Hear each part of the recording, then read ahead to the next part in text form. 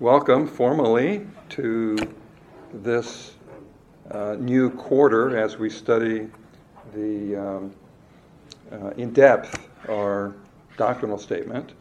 Last quarter we did the first two sections, the one on Scripture and the one on God, and the one on God, of course, was about the Trinity and the nature of God, attributes of God. This quarter, we're going to be talking more about God, but specifically God the Son and God the Holy Spirit. And so today we're going to begin with the section 3 there is section 3 of the 10 sections in our doctrinal statement. Fairly traditional categorization of doctrines. So, first of all, Jesus' deity. The Lord Jesus Christ, the second person of the Holy Trinity, possesses all the divine excellencies, and in these he is co-equal, consubstantial, and co-eternal with the Father. Co-equal, I think you're used to. Consubstantial, you might not have heard very often. What does consubstantial mean? It means having the same substance. Now, when we think of substance, we think of material substance, don't we? But consubstantial is a term that theologians since dating back to the early church, have used to describe the Godhead, Father, Son, Holy Spirit, the Trinity, having the same substance, meaning the same essence, the same, well, all the attributes that we've talked about already. And in the very early church, there were a number of heresies that developed, and I think God allowed those heresies to spring up to basically force the church and help the church to realize and separate truth from error in a very detailed way. And I mean, it got down to words, right? And this term consubstantial rose out of that, and it's basically, in terms of our study of Jesus Christ, the point is Jesus is God. He shares in all of the attributes of God, and like Jesus said, he who has seen me has seen the Father. I mean, there's no distinction whatsoever. There is a diversity of roles, as we've already talked about in the Trinity, but the same essence, the same attributes. Always has been, always will be God. Okay. So let's take a look at that first passage. Actually, we heard this sung last night. Isaiah 9:6. Could someone read that for us? For a child will be born to us, a son will be given to us, and the government will rest on his shoulders, and his name will be called Wonderful Counselor, Mighty God, Eternal Father, Prince of Peace. Yeah, by the way, for what it's worth, there's no comma between wonderful and counselor. There was on the overhead last night. Somebody made an error. Wonderful is an adjective. Wonderful counselor. Now, musically, it's okay to have pauses between adjectives and nouns. That's all right. But it means wonderful counselor. Now, who's it speaking about? Jesus, right? And it refers to him as mighty God, right? It also refers to him as Eternal Father.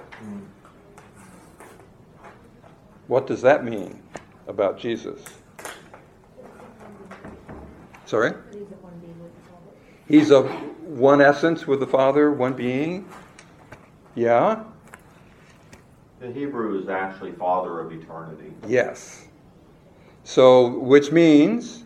That he's always been. He's always been. He's not the Father. Yeah. And also has some connection to his role in creation, that he's the Father of eternity because he was part of the creation of time itself.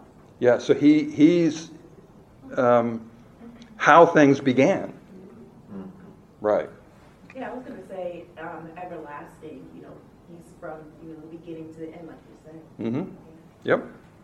That's all what it's about. When we think of Father, we think of our who we're from, who we're descended from, right? And so being our Creator, the Scripture is clear that both the Father, the Son, and the Holy Spirit were involved in creation. And so this prophecy referring to the coming of Christ, the incarnation, the child will be born to us. But he's a child who has always existed. In fact, he's the reason we exist. Yeah. Let's go to that next passage there, Micah 5:2. It's another good Christmas-related verse. Can someone read that for us? But as for you, Bethlehem Ephrathah, too little to be among the clans of Judah, from you one will go forth for me to be ruler in Israel. His goings forth from long ago, from the days of eternity. So how does that figure into the birth narrative of Christ? Do you remember? He was born in Bethlehem. Born in Bethlehem. That verse is actually quoted, however, in Matthew. Remember the context? The Magi travel to Jerusalem. They make it to Jerusalem, and they ask the religious leaders and actually King Herod, so where is he who is born King of the Jews? Can you imagine how King Herod took that? I thought I was King of the Jews. But what was the answer they were given? The religious leaders quoted this verse. Where is he to be born? Well, he's to be born in Bethlehem, and they quoted it. Bethlehem Ephrathah, too little to be among the clans of Judah, for from you one will go forth to be ruler in Israel. Now, they stopped there, unfortunately, at least the record of it in Matthew.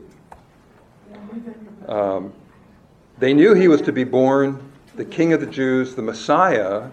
They knew he was to be born in Bethlehem. Bethlehem being the place where David was born and raised, and so he is a descendant of David. But look at that second sentence. His goings forth are from long ago, from the days of eternity. So just like Isaiah 9:6, a child's going to be born who is from eternity. This one says his goings forth are from long ago, from the days of eternity. So here again, someone is going to be born in Bethlehem who is from eternity. He's always been, right? Now, I find it interesting that the religious leaders were very quick to say, oh, well, if you're speaking of the Messiah, he's going to be born in Bethlehem. But they seem not to have understood that this is God taking on human flesh, because who else is from eternity past, right? Anyway, definitely referring to Christ. Okay, let's skip down to around the middle, Hebrews 1, 5 and 6. For to which of the angels did he ever say, Thou art my son, today I have begotten thee? And again, I will be a father to him, and he shall be a son to me. And when he again brings the firstborn into the world, he says, And let all the angels of God worship him. Right. So, thou art my son, today I've begotten thee. That's a quote. Do you know where that's from? Psalm 2. That whole psalm is messianic. In fact, if we had heard the entire Handel's Messiah last night, this would have been featured. So when we get to the second half, we'll get there. But Psalm 2, so why are the nations in an uproar, and the peoples devising a vain thing? The kings of the earth take their stand, and the rulers take counsel together against the Lord and his anointed. Who is his anointed? Jesus. That's what Messiah means, right? Saying, here's what these kings are saying, let us tear their fetters apart and cast away their cords from us. So they're really belligerent, rebellious toward Christ, God and the Messiah, the Father and the Messiah. And verse 4, he who sits in the heavens laughs. The Lord scoffs at them. Then he will speak to them in his anger and terrify them in his fury, saying, But as for me, I have installed my king upon Zion, my holy mountain. All you kings out there, you think you're big stuff, right? God's laughing at them. So I have installed my king upon Mount Zion, my holy mountain. I will surely tell of the decree of the Lord. Now hang on.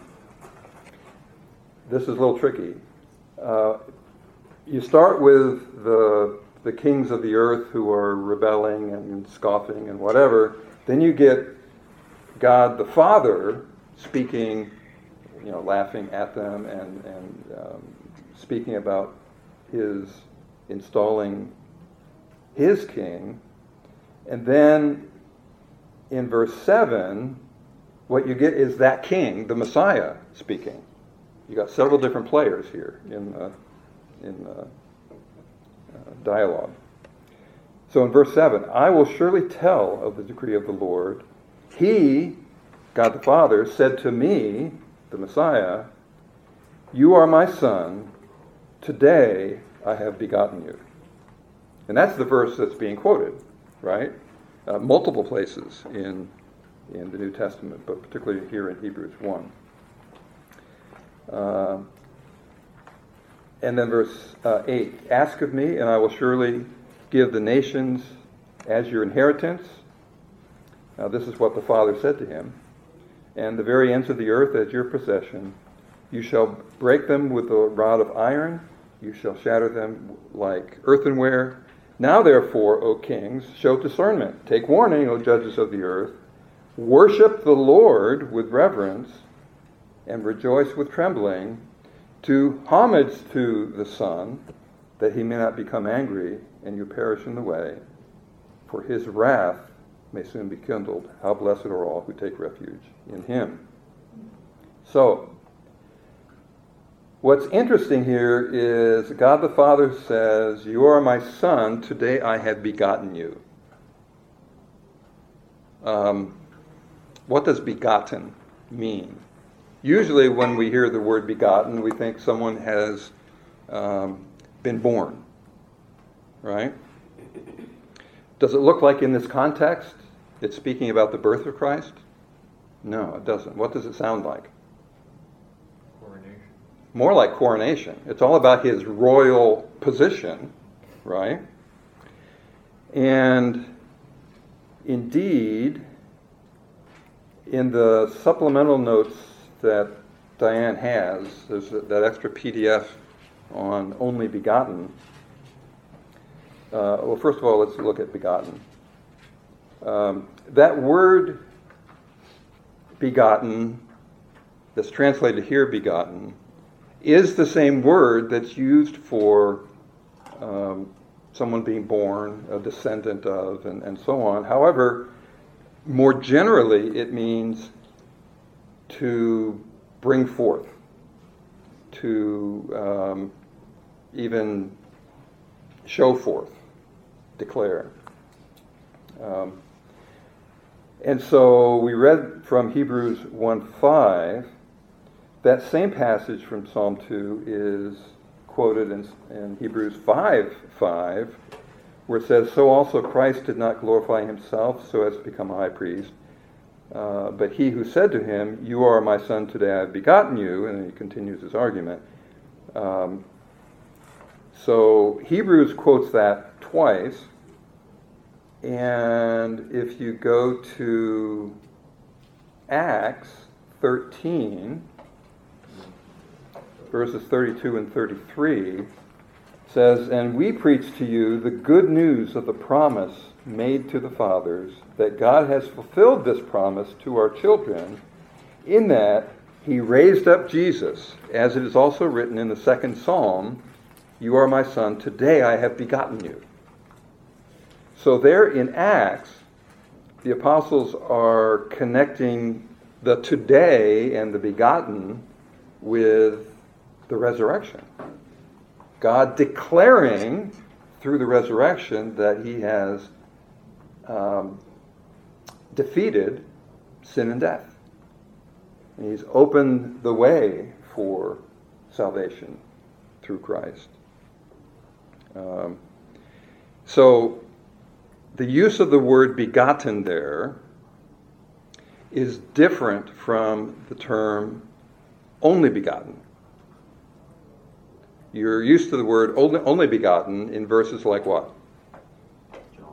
John 3:16, right? God so loved the world that he gave his only begotten Son, that whoever believes in him should not perish but have eternal life. That term, only begotten, in the Greek anyway, is one word. It's a compound word. It's not just begotten, it's only begotten. It's as a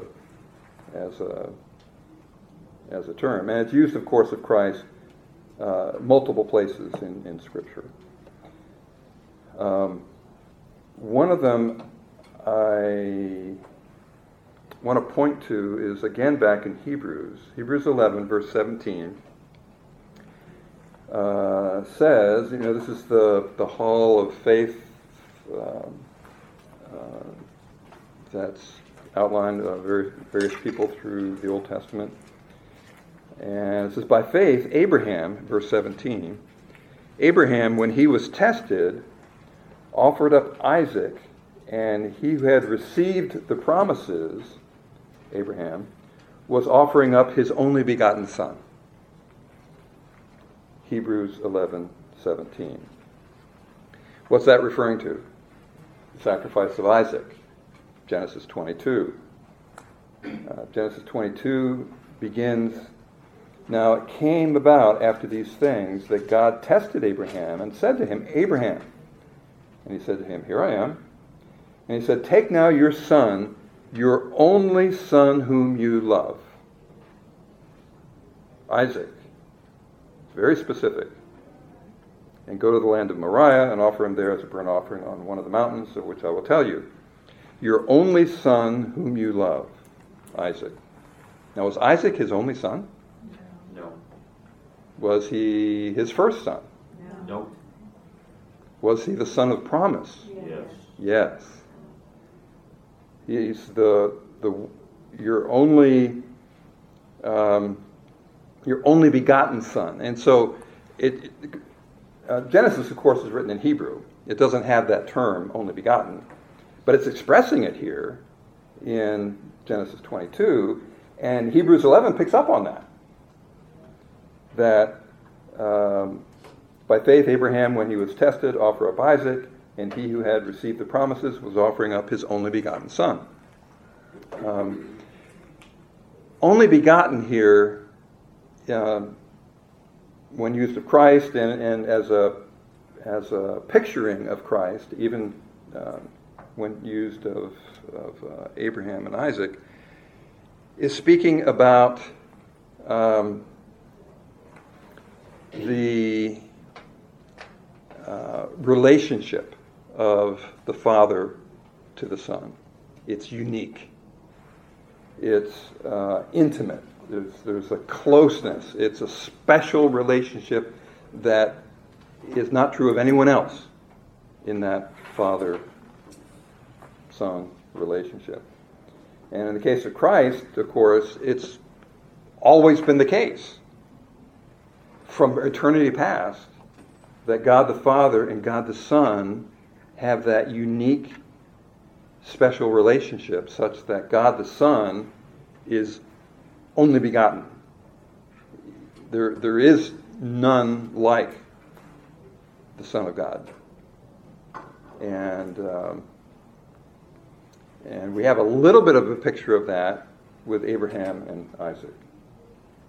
The Scripture refers to God having begotten Christ, and it's even foretold messianically in Psalm 2. But that's referring not to that special relationship within the Godhead specifically, like only begotten. It's referring to him showing forth to the world and installing him as king, even in the context of him being mocked by earthly kings. So I hope that helps a little bit.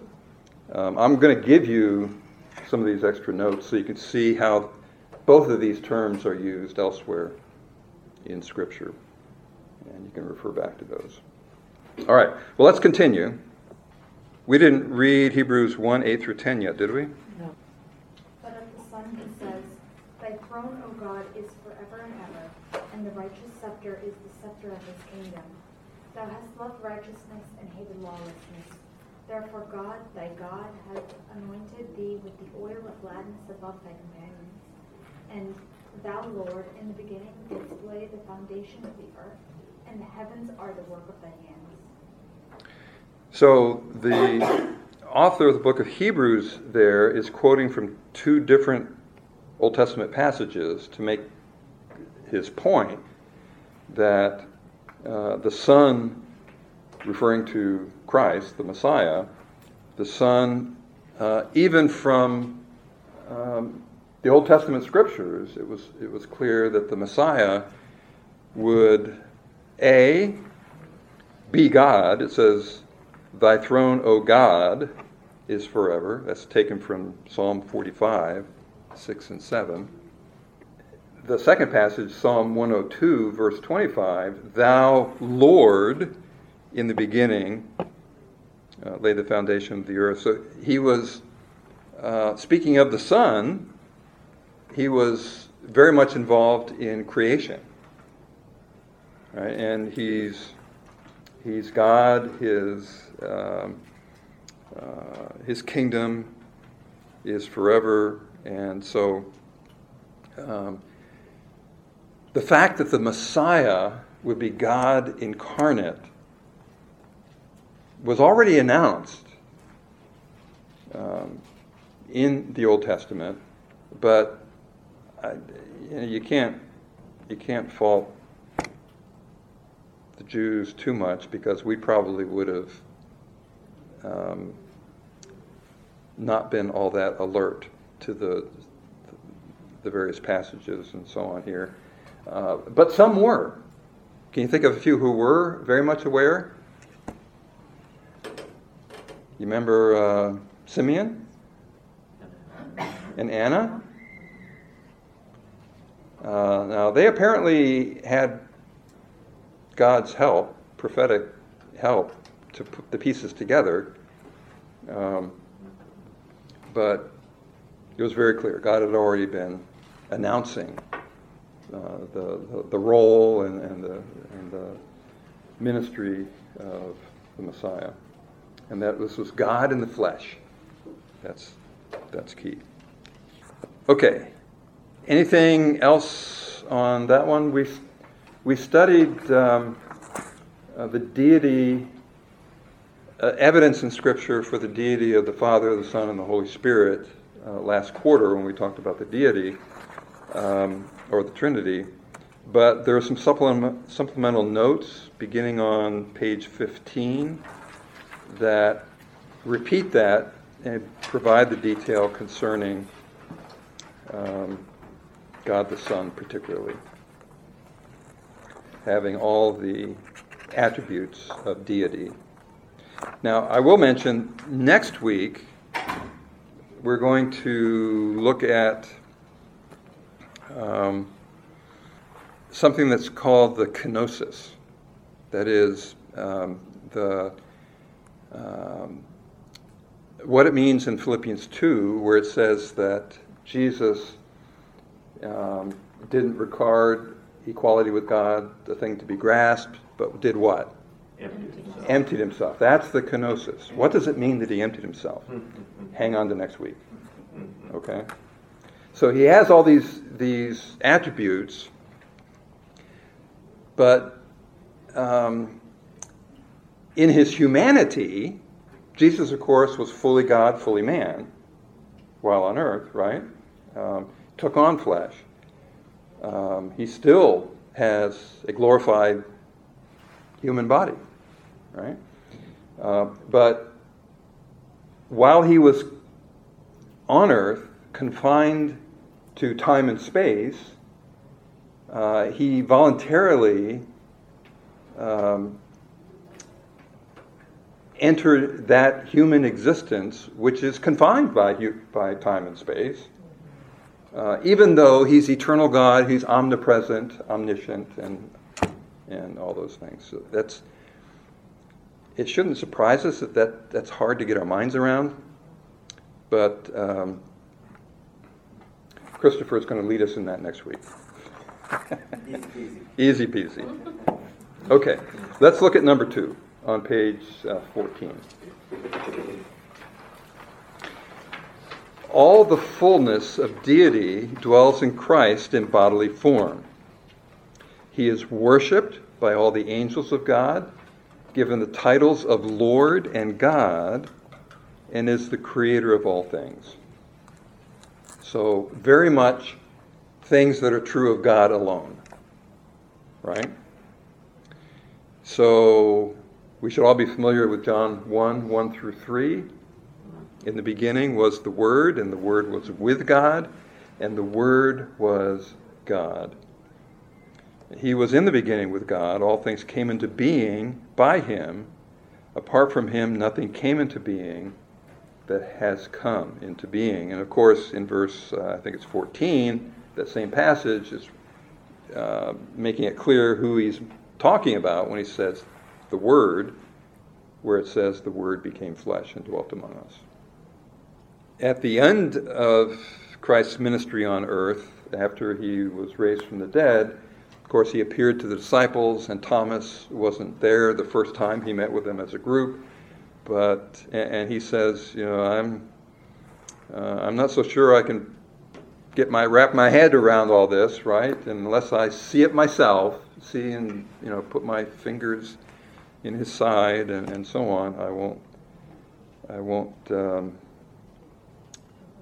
believe. Well, then, of course, Jesus, knowing that, appeared to him too. It's like a week later. And Thomas then said, "My Lord and my God." Probably feeling a little sheepish, but he had the right response. "My Lord and my God." And how did Jesus rebuke him for calling him Lord and God? No, he accepted the worship of Thomas. Can someone read Acts 20? This is an account in the latter part of Paul's missionary journeys, where he's on his way back to Jerusalem and he meets with the elders from Ephesus, but not in Ephesus, at Mysia. Is that right? Somewhere down there.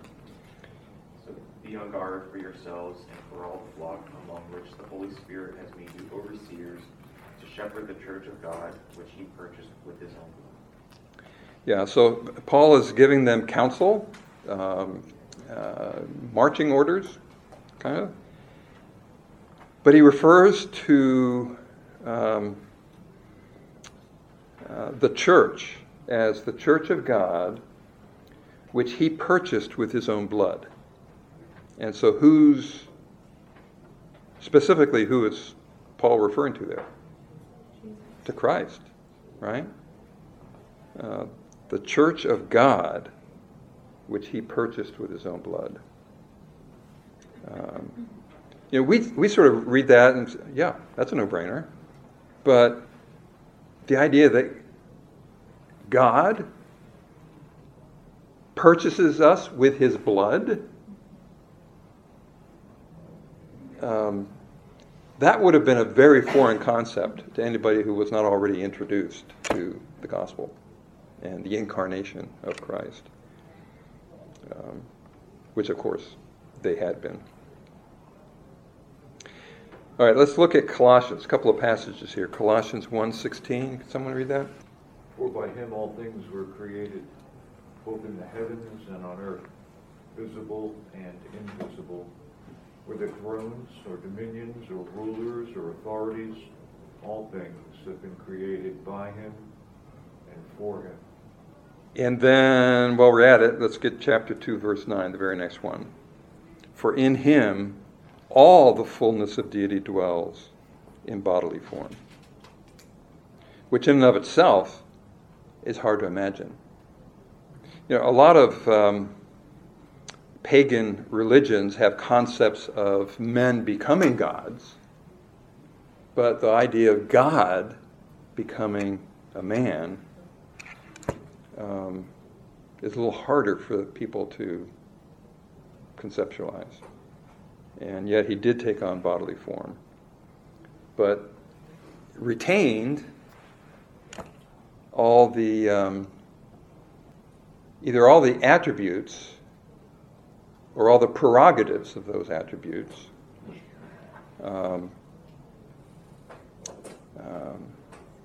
yet in bodily form. Amazing stuff, right? Anything else here? Raise some thoughts, questions? Yeah. I can't remember where it is in Isaiah, but it says you should worship God alone. He's the only one to worship, but we have the worship of Christ, so another. Yeah, and as we read in Hebrews 1, let all the angels of God worship him. So it's not just us who worship him because he's God. Okay. I like the timing of this, speaking of the incarnation of Christ, because we're sort of in the Advent season, right? And it's edifying to think through not just the significance, but the grace of God that took the step of sending the Son, the only begotten Son, to earth as a human being, and not even as a fully grown man, but as a baby.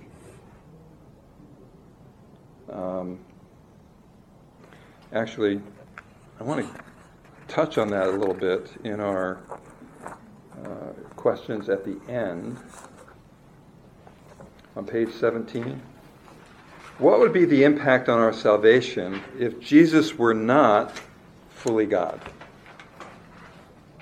We were believing a lie, for one thing. What's that? It would mean we were believing a lie, for one thing. The entire Bible would have to be thrown out the window. Okay. Yeah, so that would be inconsistent with Scripture. But let's say, why was it necessary that Jesus be fully God? He would not have been capable of not sinning. Okay, he would not be capable of not sinning if he were not fully God. Why was it necessary for him to be sinless? So that he could be our sacrifice. So he could be our sacrifice. Why couldn't a man be a sacrifice? Because there's no sinless man. Okay. However, let's look at the second one here. What would be the impact on our salvation if Jesus were not fully man? We would be dead in our sins. There would be no salvation. Okay. I feel that the fact that he's fully man, he suffered, he went through everything, he felt our pain, so we can actually relate to our suffering because he has been there. He's gone through it and he's given us salvation at home. That is there for us. So if he was not fully man, there's no way he could feel the pain we feel right now. He related to us. He went through those the same temptations we have, and yet without sin. Yeah. Christ is referred to as the second Adam. It goes back to the garden. Christ, as a man, showed that Adam didn't have to sin. And so he led a sinless life. But because in Adam all are born sinners, he could not have a human father. Exactly. So, often when we think of the ministry of Christ, the work of Christ, what we think of is his death on our behalf. And that's key. That's foundational, right? But that's not everything he did for us. A lot of what he did for us was his life, not so much his death. Right? So he lived a perfect life. He had to come as a baby. The way I like to put it is, like Adam, Christ and Adam were the only two whose earthly existence began without sin. Adam blew it. Jesus didn't. And his perfect life is the very definition of righteousness. Not only did God put our sins on Christ at the cross, but he put Christ's righteousness, his righteous life, on our account. Right? So he had to be fully man to shed blood also. Without the shedding of blood, what? No remission of sin. No remission of sins.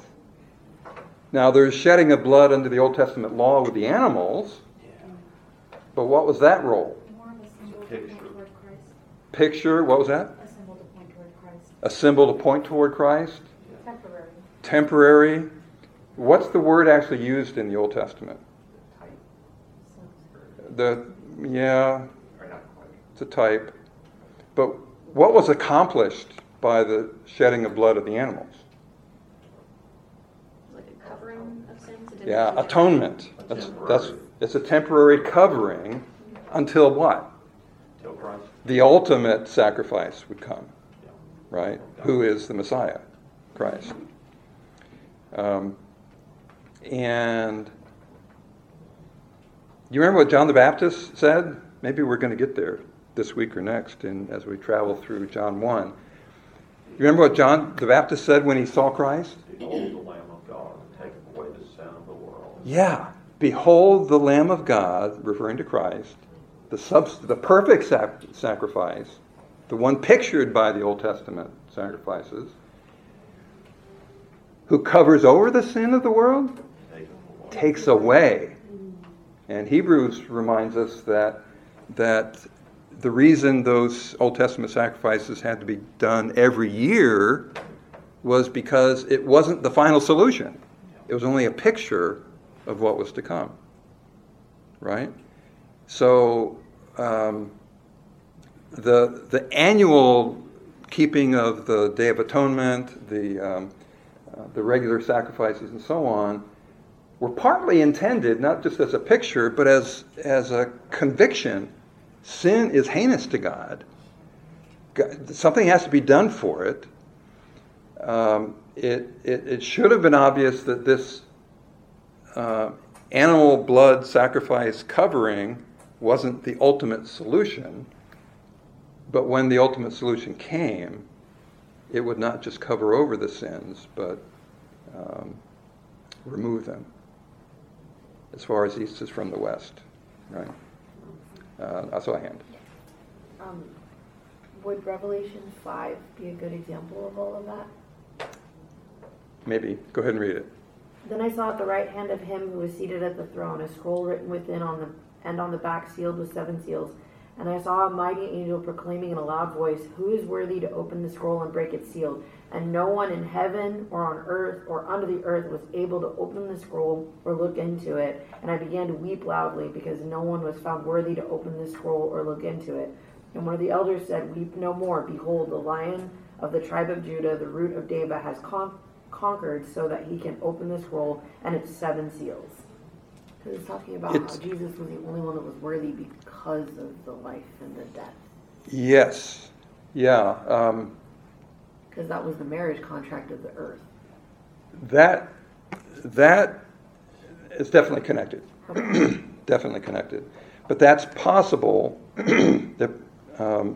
It's referring to Christ being the only one worthy to open that seal and whatever, because he had already accomplished his mission by living that perfect life and offering his own body in sacrifice.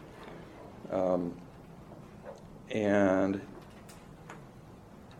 nobody else has done that, and so he's able to open those seals and to do all that. Right, but if he hadn't been fully man and fully God, he wouldn't have been. He wouldn't have accomplished what he had already accomplished. Right. It's all connected. Yeah. To succinctly maybe answer fully question B, would it be right to say that in order for God to be fully man, it was for fulfillment of prophecy and for being able to represent us for atonement? Is that a good way of summarizing it? Or? Yeah. Then you have to ask yourself, could he have done that if he was merely a spirit? No. Right. The blood is important. Has to shed the blood. It had to be, the animal blood wasn't enough. It had to be human blood by God's standards. And it had to be without spot or blemish. Right? It had to be sinless blood. And so the only way God could have accomplished that would have been for God himself to come, take on human flesh, live a perfect life, and die a substitutionary death. Yeah. The animal blood was actually tainted by sin, according to Romans 8. They killed each other. There was no death before Adam's sin. So their blood could not ever measure up.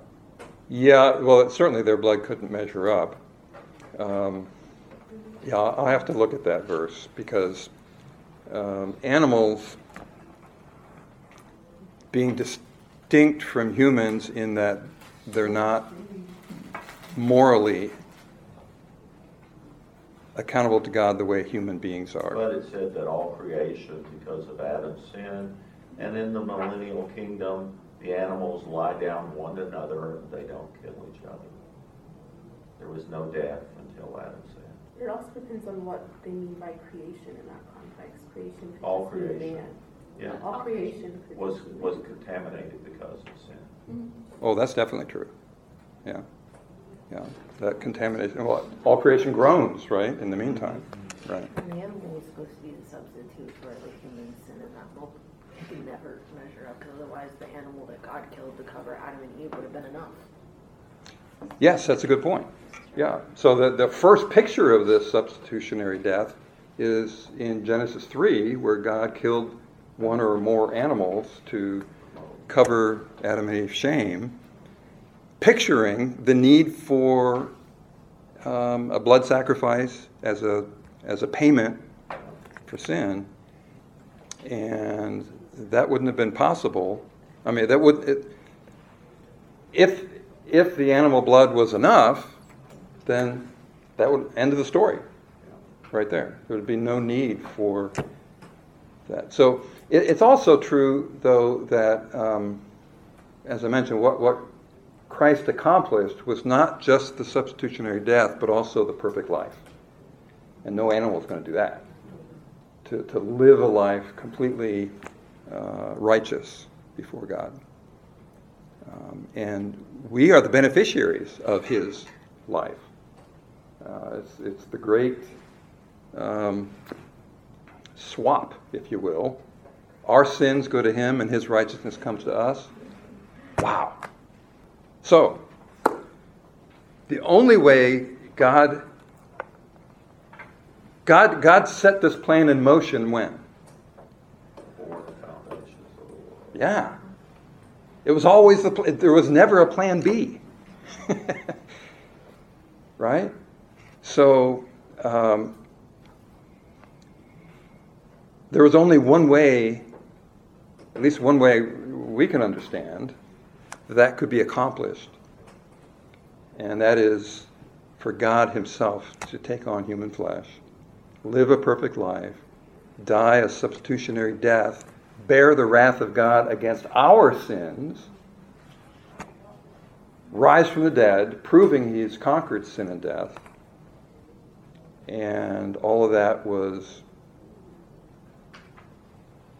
decreed, put in motion before the foundation of the world. Wow.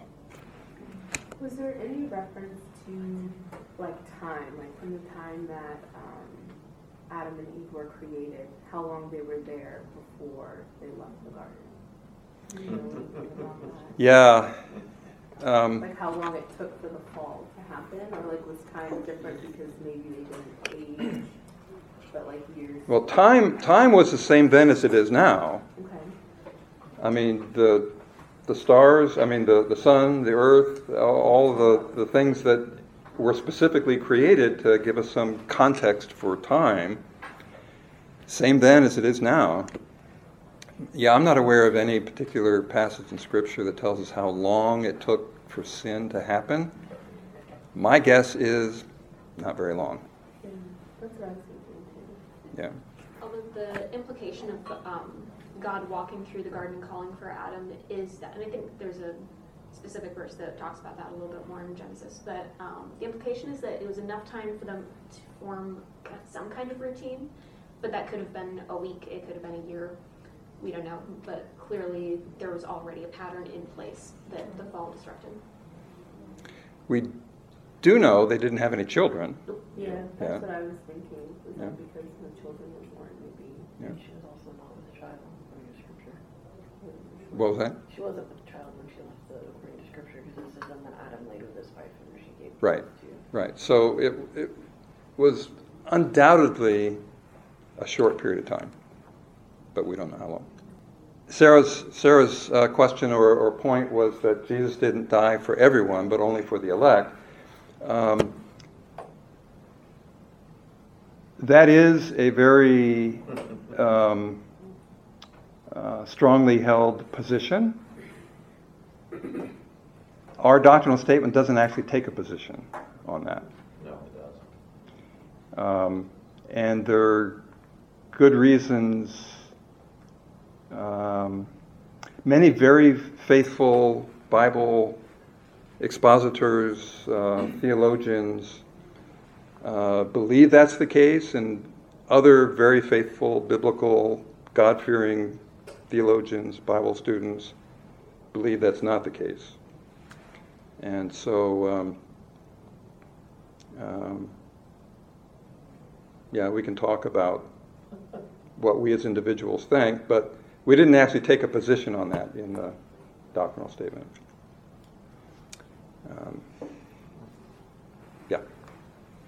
not to muddy the water, but at the judgment seat, great white throne judgment, all are guilty if God had not died for everyone. Could they say that?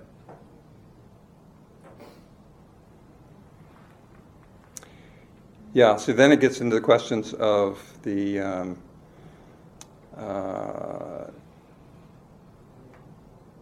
efficaciousness of the solution, the sacrifice, the payment.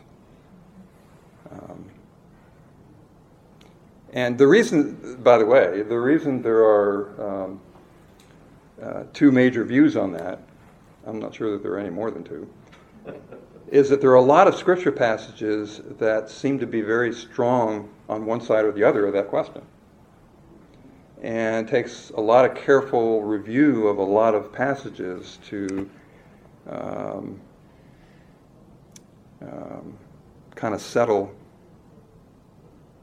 where you settle. Can both be right? I would propose for you a universal sacrifice but limited atonement, because atonement means right with God. And only those that come to Christ are right with God.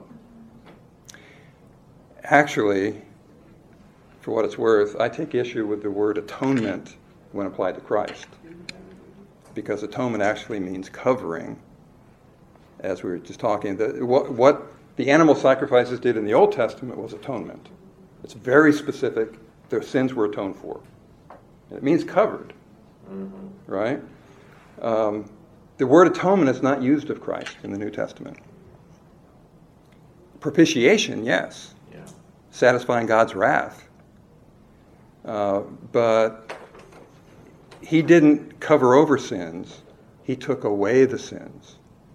Doesn't it also say the blood covers your sin in the New Testament? Yeah. But the word atonement,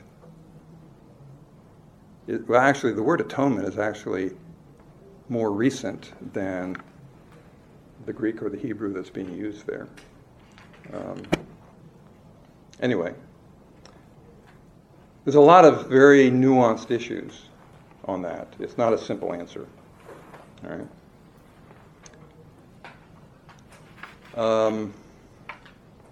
The first question there on page 17, the interpretation assignment is to provide verses that teach that Jesus is eternal, that he has always existed. And we see that, often we would point to New Testament passages about that. But we saw a couple of examples today, even from the Old Testament, and there are others as well.